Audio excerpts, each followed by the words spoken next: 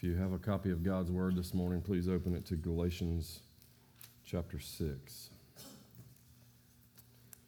Galatians chapter 6.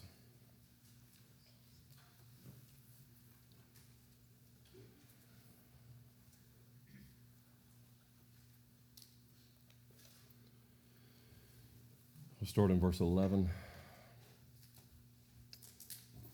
Paul says, under the inspiration of the Holy Spirit, "See with what large letters I am writing to you with my own hand. It is those who want to make a good showing in the flesh who would force you to be circumcised, and only in order that they may not be persecuted for the cross of Christ. For even those who are circumcised do not themselves keep the law, but they desire to have you circumcised, that they may boast in your flesh.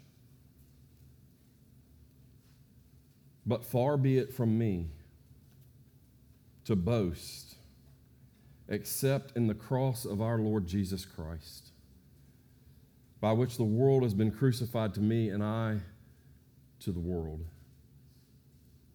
For neither circumcision counts for anything nor uncircumcision, but a new creation. And as for all who walk by this rule, peace and mercy be upon them and upon the Israel of God. From now on, let no one cause me trouble, for I bear on my body the marks of Jesus. The grace of our Lord Jesus Christ be with your spirit, brothers. Amen." Let's pray. Heavenly Father, we come to you this morning again, and we ask, Lord, that you would continue to bless our time together corporately. We ask now that you would bless the preaching of your word. I pray as a weak vessel of clay that you would uphold me and use me to glorify you through the preaching of your word. Guard your people from anything false I may say, as I'm a fallible man, but your word is infallible, and it is inerrant, and it is sharper than any two-edged sword. And so we pray, Lord, that your word would have victory in us this morning.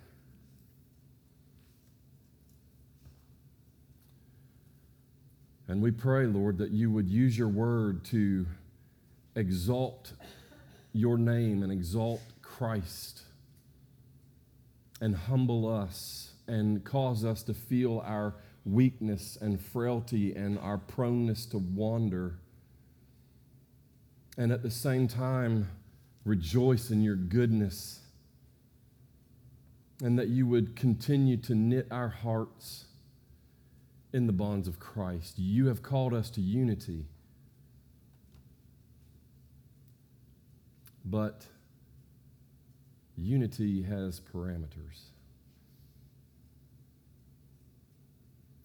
And so, Lord, we pray that you would bring understanding to our hearts and minds.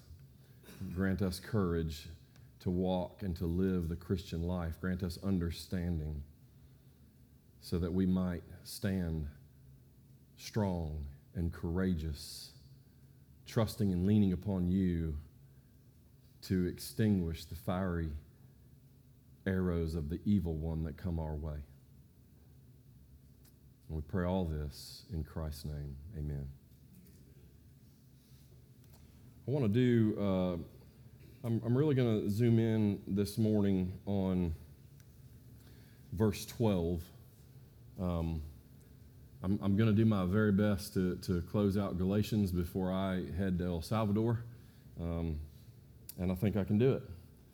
So I'm going to ask you guys to listen fast, but I want to zoom in on verse 12 because I want to clarify something from last week, and a couple of clarifying thoughts regarding doing good. Last week I preached on, do not grow weary in doing good. Do good to everyone, but especially the household of faith, the church. And so a good question was asked of me last Sunday after the sermon, and I want to say this to all of you. I appreciate that. I appreciate questions. Because here's the thing. Whenever someone's, when I get up here and preach, or one of the elders preach, or your Sunday school teacher teaches a Sunday school lesson, here's the reality of it. You can't say everything whenever you say something, or whenever you say something, you won't say anything.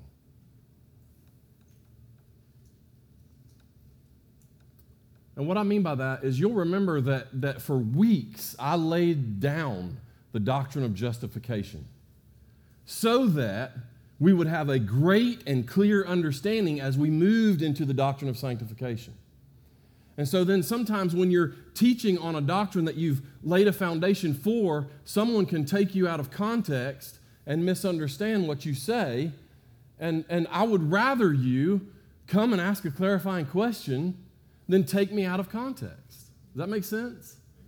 And so I encourage, I'm a fallible man. Maybe I need to be corrected, or maybe the context needs to be re-given so that it's understood correctly. And so a good question was asked last Sunday in a good spirit, and I thought it was helpful. And I want to kind of phrase that question. Forgive me for not remembering it verbatim. But a good question was asked regarding the sermon on doing good. The question was, and again, I'm pulling from memory here, this is not a quote, is doing good sometimes withholding or not doing good? Now, this is I'm not going to tell you who asked the question because I'm paraphrasing and I'm doing it from memory, and I think they asked it better than I just said it.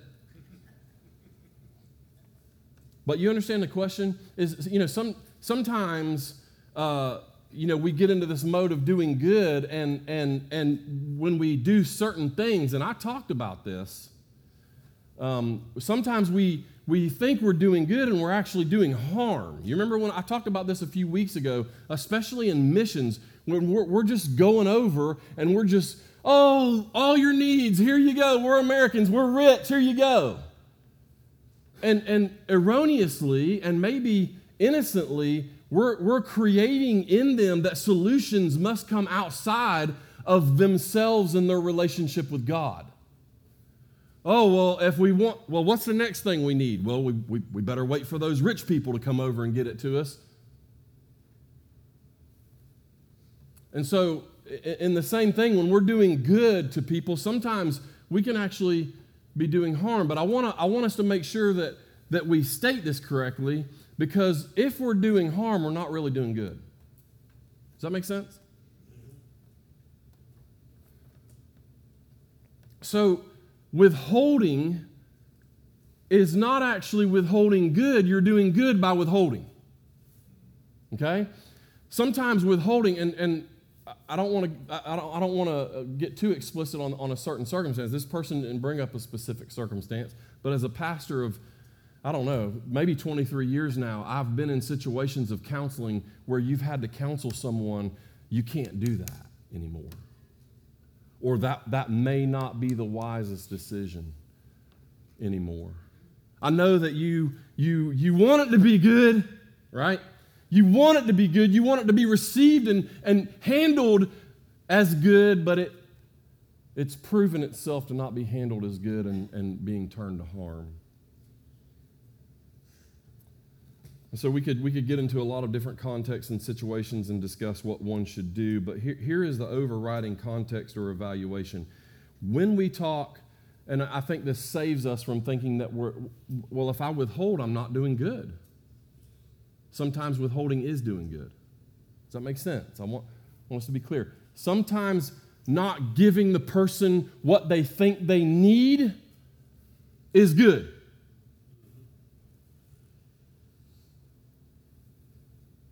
Because the last time you gave them what they thought they needed, they used it for evil and not good. They used it for harm to themselves and not good. So we have to figure out a way to continue to do good without giving them something that they can turn into evil, right? And so I think that I want to give us something that I think is clarifying in this so that we know that even when we're withholding, we can do good in withholding. When we talk about doing good, it must be defined biblically, which is the only kind of good. The only kind of good is biblical good. And so here's the thing. We must not think that we or anyone else other than God is the definer of what is good. And therefore, God must be the definer of what is actually a good work.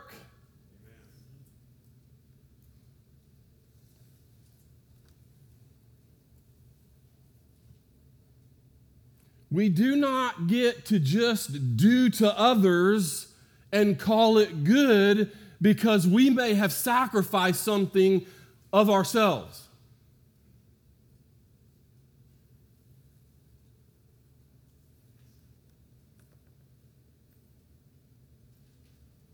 We do not get to just do to others and call it good unless God and His Word calls it good. I want to read from the London Baptist Confession, 1689 London Baptist Confession, chapter 16, paragraph 1. And I think they state this very clear. They say, good works are only those works that God has commanded in His holy word.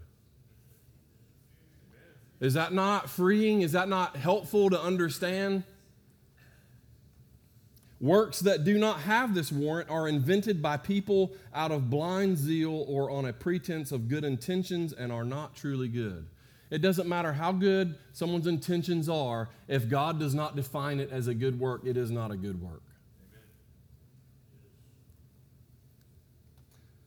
So in our doing good works, doing good towards others, we do so only when those works are called good by God.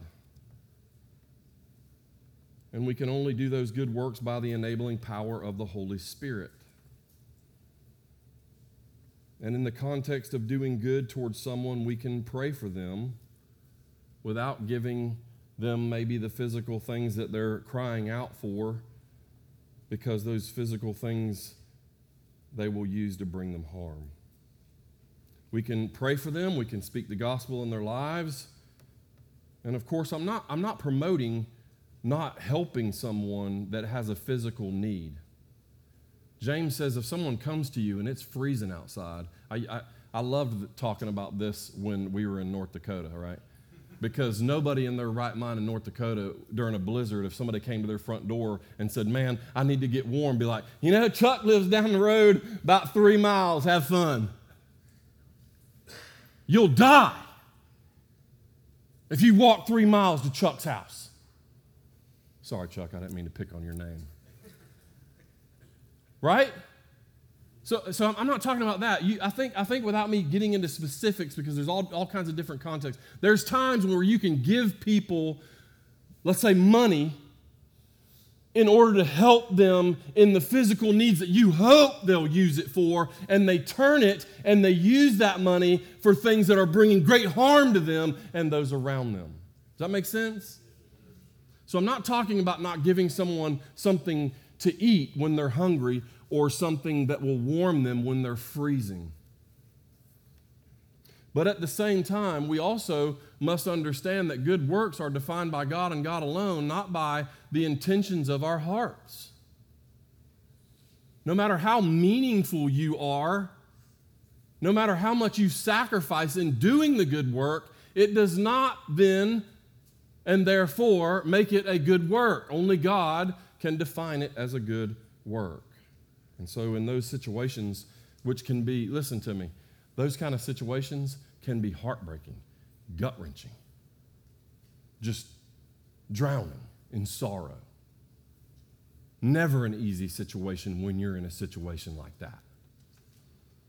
So all we can do is pray that God will give us discernment on how to do good works towards that person in that context, and ask for counsel, because there's safety in a multitude of godly counsel. Now, that's last week. I wanted to clarify that because I thought it was a good question, and I thought that it was helpful to clarify. So now I want to jump into verse 11. Paul says here, see with what large letters I am writing to you with my own hand. I want to just say just a few words about this. It's not strange or new or particular to Galatians that Paul closes the letter with his own signature and final word of greeting. As a matter of fact, he says, I do this so that you know it's me. But what is noticeable and stands out here is that it is more than his name and a final greeting. That's the norm. The norm is I, Paul, and then a final small greeting so that you'll know that it's coming from him. Paul picks up the pen and makes some closing statements about the important truths of this epistle. It's as if Paul says, I'm going to write more than I normally do because I want to emphasize the importance of what I've said.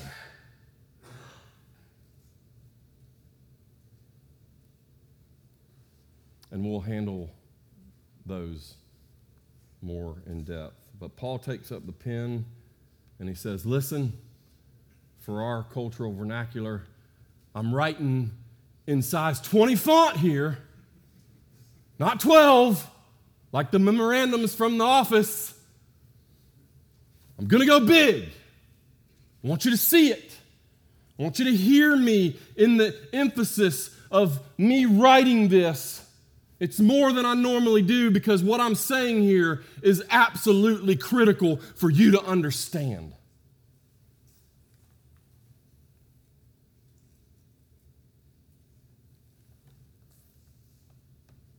So Paul want to emphasize, he's emphasizing the importance of what he has said by restating a few major themes of the epistle in his own handwriting.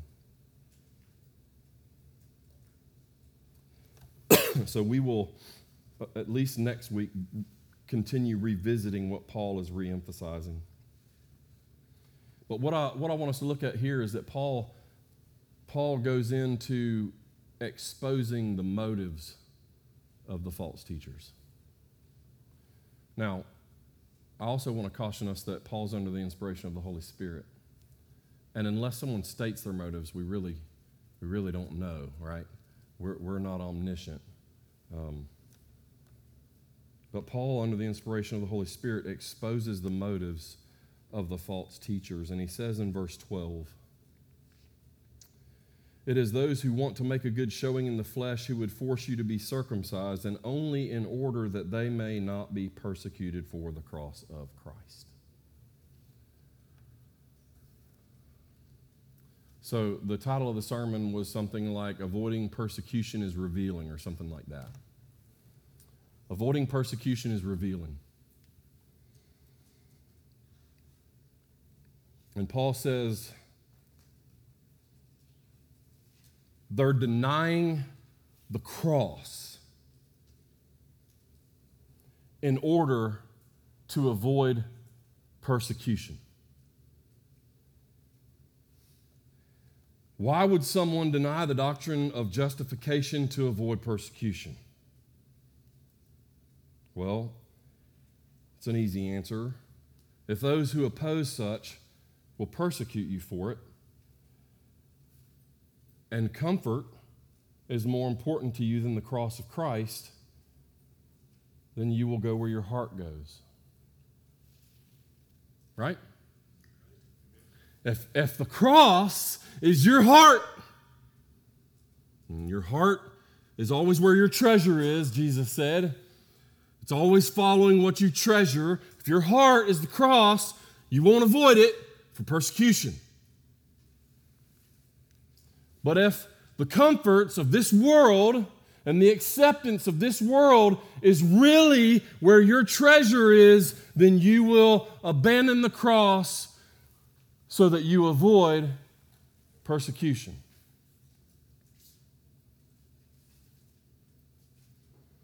What you treasure is what you guard with your heart and your mind and your soul and your strength. Now, I want to give us an idea, and you may remember this, but I want to remind us of the sort of persecution that was going on in these days regarding the cross of Christ and regarding the Jewish people. You'll recall the story of the blind son being healed. Very well-known story. And they're sitting, the blind man says, "He healed me." And they say, "Call his parents in." And now the parents are being questioned. And they ask the parents, "Is this your son who you say was born blind? How then does he now see?" And his parents answered, "We know that this is our son and that he was born blind, but how he now sees we do not know, nor do we know who opened his eyes. Ask him. He's of age. He will speak for himself." And then we're given this parenthetical insight by the Holy Spirit into the motives of the parents for why they said what they said. His parents said these things because they feared the Jews. For the Jews had already agreed that if anyone should confess Jesus to be the Christ, he was to be put out of the synagogue. Therefore, his parents said, "He is of age, ask him." Whew. How about that for parents? You ask him, let him answer. And if you're going to kick anybody out of the synagogue, if you're going to disinherit anybody, if you're going to make anybody be an exile in the land, let it be him, not us. Because our treasure is in our ethnic identity. Our treasure is in our cultural identity. Our treasure is in the comforts that we gain from being accepted in this land.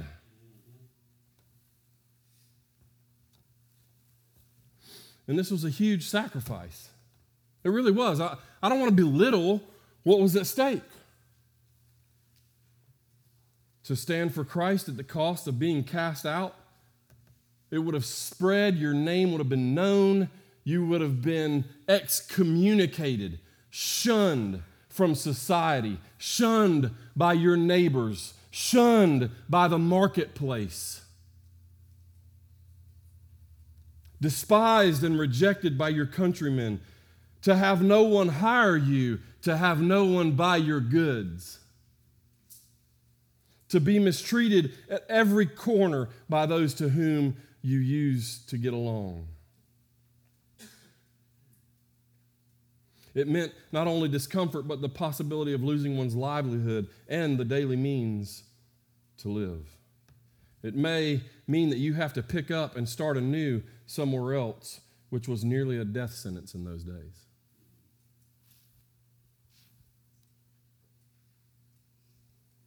Is the cross of Christ worth it?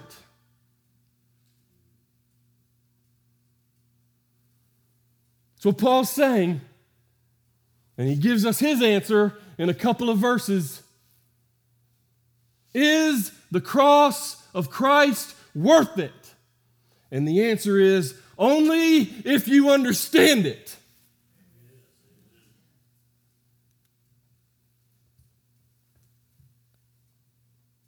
If you don't truly understand it, then you will not think it is worthy of such detriment to one's physical, temporal life.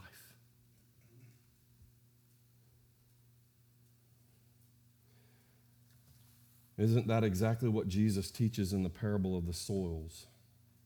I'm not going to go through the whole parable, but I want to just give us the reasons, right?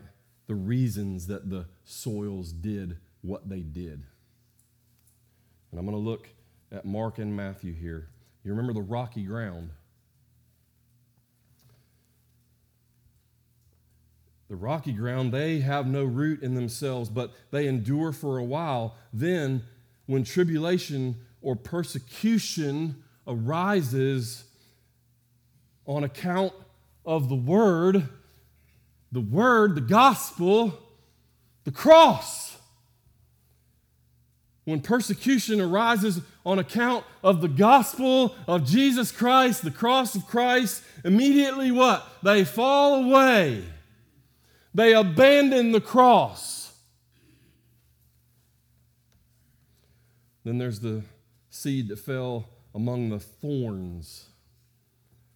But the cares of the world and the deceitfulness of riches and the desires for other things, the comforts of the world, right? The acceptance of the culture. When those things enter in and they're threatened, when those things are threatened, comfort of life, temporal pleasures, peer acceptance, economic ease, social status, when those things are threatened, we're told they choke out the cross.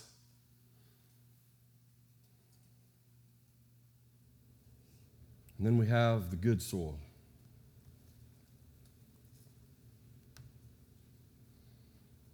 Matthew 13:23 says, as for what was sown on good soil, this is the one who hears the word and understands it.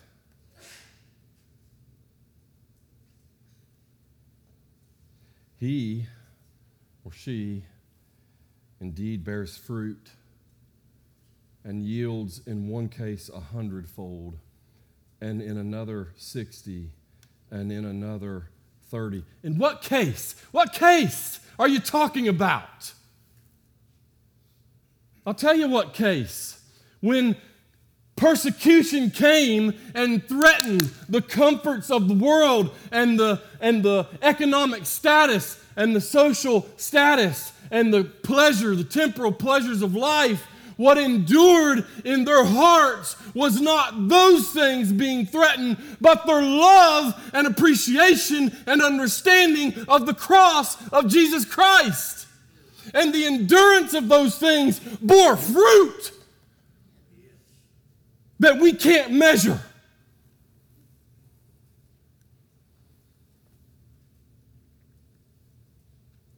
And I want us to hear that. The seed that was sown on the good soil, what differentiates the soils? What differentiates? What is this marker of the good soil from the others? And it's this. It is understanding that differentiates. Not just an intellectual understanding. That's not enough. It's an intellectual understanding that goes to the heart, and the heart grabs on it and guards it with its affections and loyalties. And if you go to the beginning of that parable, it says when someone doesn't understand, that's when the Satan comes in and he chokes out the word. So what caused the person, the good soil, to endure the persecution and the tribulation and to get through the persecution and the tribulation and on the other side bear fruit, good fruit for the glory of God? It is because they understand the gospel of Jesus Christ. It is because they understand the significance and the necessity of the cross.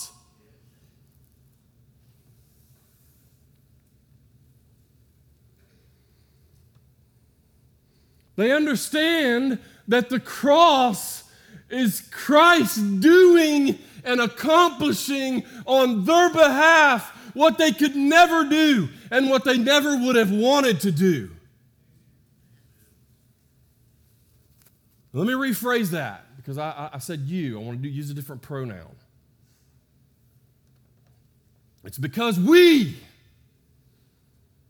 understand the significance and the necessity of the cross of Jesus Christ, and that Christ did it to accomplish for us what we could not do and we would have never wanted if it was not for the work of the Holy Spirit to quicken us and make us realize that we were in need, that we were weak, that we were sick and needed a physician.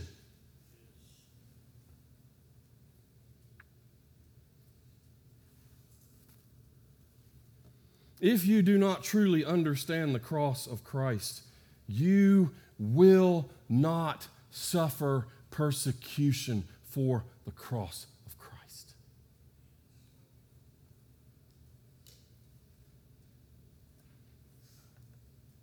And here in the context of Galatians, the false teachers are trying to appear as if they're not abandoning the cross. And this is the thing.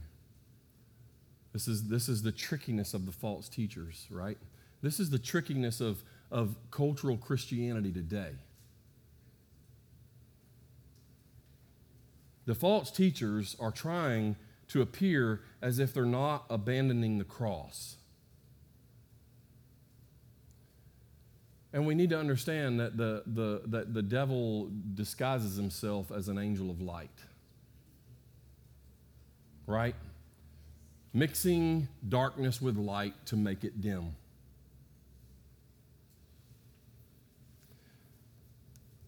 The false teachers are trying to appear as if they're not abandoning the cross while at the same time adding to it.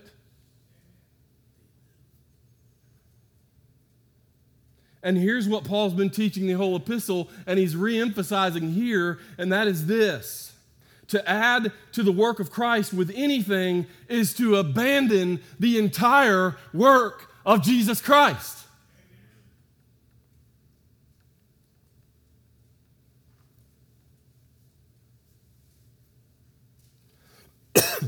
Today, I say especially in America, I think it is especially in America, and also America is what I know. Right? But I think it is especially in America. Because I'll tell you what, Christianity is doing a lot better in some other countries.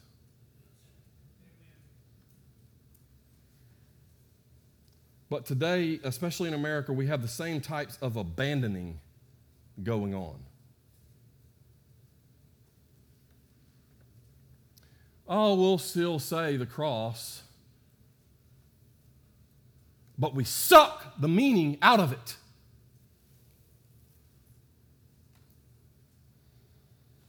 We make it hollow. It's just a cliche. It's just a word to sound Christian. There's really nothing behind the cross or behind that doctrine in many churches in America. We take sin and we make it almost non-existent in the preaching and doctrine of many churches, and yet it is sin.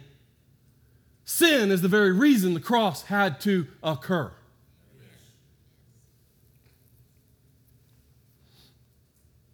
And yet those same churches and those same leaders and those same denominations will still keep the cross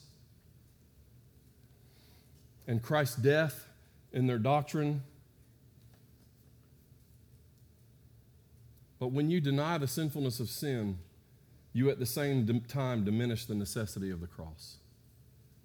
You deny the value, the infinite value of the cross of Jesus Christ.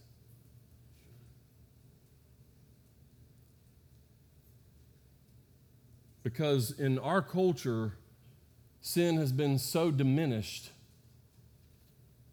that most sin is now okay. It's not really sin. We have a loud voice in America that calls good evil and evil good. To preach against sin is evil. To accept sin is good in our country.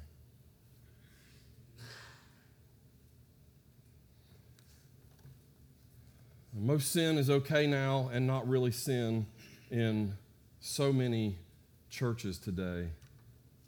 And so then Christ must have really and truly only needed to die for the really, really bad people.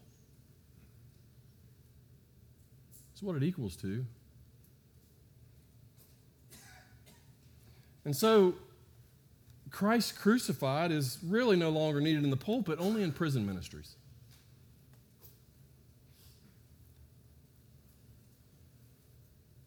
I mean, it's what it amounts to. Because it's only really for the really bad people. Because sin's not really sin anymore. Sin's not really repugnant to God anymore. Sin's really not going to cast you into eternal damnation anymore.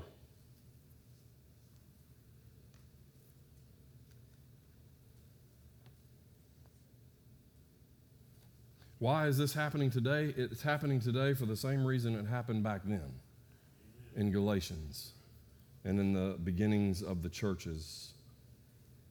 Why are churches and church leaders abandoning the cross, yet seeking to make it seem as if they are not? I mean, nobody's being threatened with exile that I know of in America. But there are many more reasons to abandon the cross of Christ than just exile.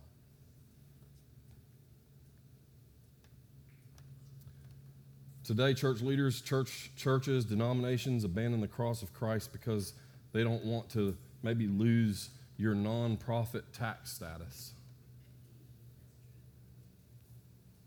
It's true. Or they don't want to lose their finances or their offerings.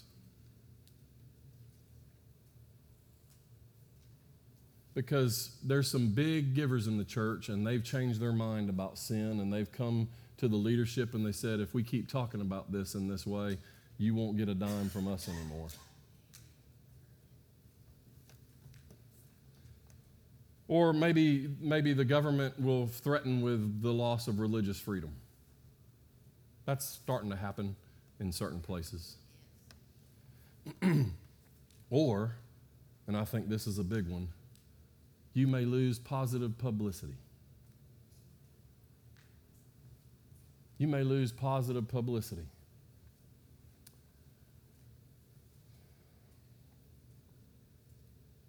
And so what happens today happened back then. What happens is we will blend doctrine. We will be inclusive to make both parties happy. And then nothing from that list will go away.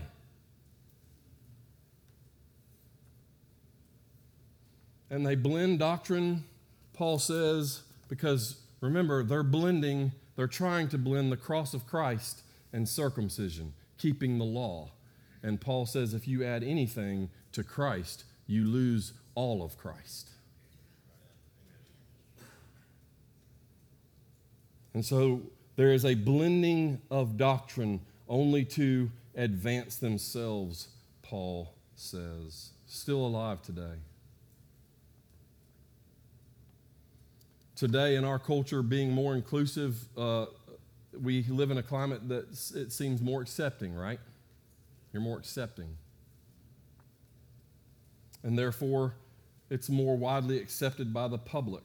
It's more popular among the masses. It's more received in our cultural climate. And this is often made attractive to the undiscerning by labeling it unity.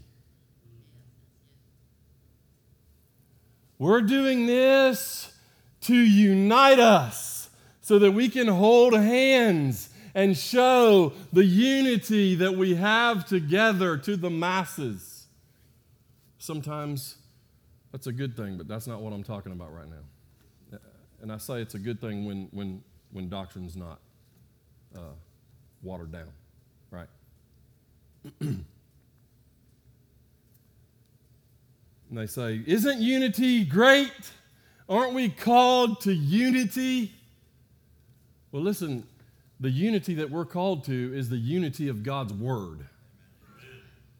We are called to the unity of doctrine. We are not called to unity at the expense of God's Word. We are not called to unity at the expense of God's commands. We are not called to unity at the expense of God's doctrine. We're not called to unity at the expense of the gospel. Because when we're willing to do that, there may be some form of unity, but it will be a temporal unity that leads to death. Unity at the cost of truth is unity at the cost of disunity. Unity at the cost of truth is unity at the cost of disunity. And what I mean by that is when truth is being set aside, you are unifying people.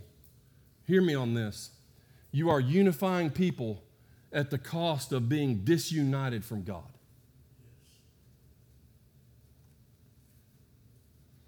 Paul says, they want to talk unity, do they? Well, let's just blend what you believe and what we believe, and we can say, yes, the cross, but also the law, keeping the law, circumcised. You have to do that in order to be in covenant with Christ. And Paul says, no. If you accept that, you will be anathema from God. You want that kind of unity, it's at the cost of being disunited from God, your only hope.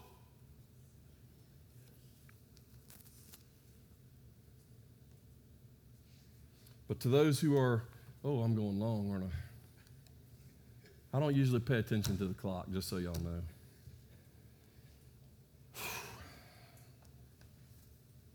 All right, I don't have a whole lot.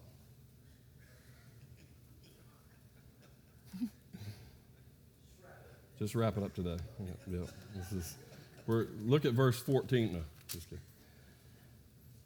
But I'll close. But to those who are willing to abandon the cross, to blend truth with falsehood,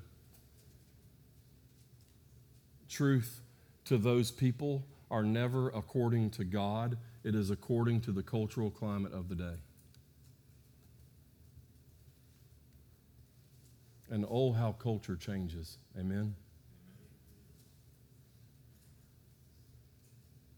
If you don't understand the cross and its significance, if there is not a spiritual understanding given by the Holy Spirit, you will use the cross of Christ for personal gain, or you will abandon the cross of Christ to circumvent personal loss.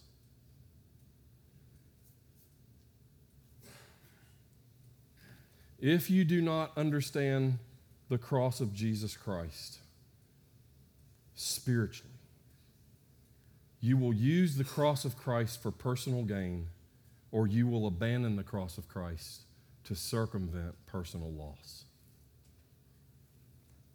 So we see the cross being emptied of truth here in Galatia and here in our own country.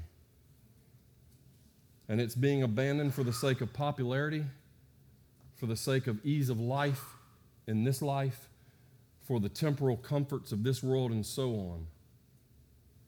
And it is an indication to the discerning that they care not for, nor do they truly understand the cross of Jesus Christ.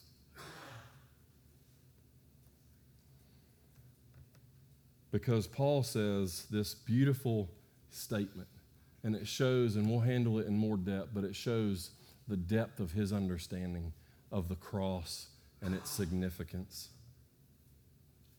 He says, but far be it from me to boast, except in the cross of our Lord Jesus Christ.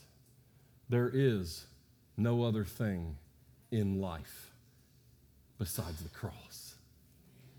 There is nothing other significance, no greater significance than the cross of Jesus Christ. The cross is everything. And if you understand the significance of the cross for the world and for yourself, then you understand that the cross is something that cannot be denied nor walked away from. It signifies our hope, our forgiveness, our redemption, our justification, our sanctification, our glorification, our eternal state, all that we are is founded in the cross of Jesus Christ. And so to abandon it would be to abandon self. Amen? It's so much to me that if I were to abandon the cross, I would be abandoning myself and all hope, and all pleasure, and all satisfaction, and all glory, and everything that really matters. I can't walk away from the cross of Christ because it's everything to me. That's what Paul's saying. It's everything. So we praise God for the cross of Jesus Christ. Let's pray and we'll take the Lord's Supper. Heavenly Father, we come to you this morning and we thank you for the cross of Jesus Christ that delivers us from the idols of this world and delivers us into the kingdom of your beloved Son, in which there is eternal joy, in which there is forgiveness for all our sins, in which we have redemption, reconciliation, adoption, where we can cry out, Abba, Father.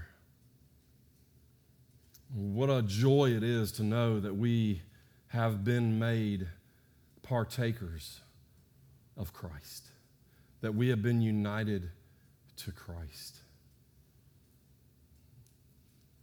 And everything that we need for all of that to take place, we find the fullness of in Jesus and in his new covenant, that he promises those things to us if we put our faith in him. And we thank you for that, Lord. We rejoice in it. And we thank you that as we sang earlier, Lord, that you hold us fast, that you hold us in your hands, that you keep us. We pray it in Jesus' name. Amen. Well, we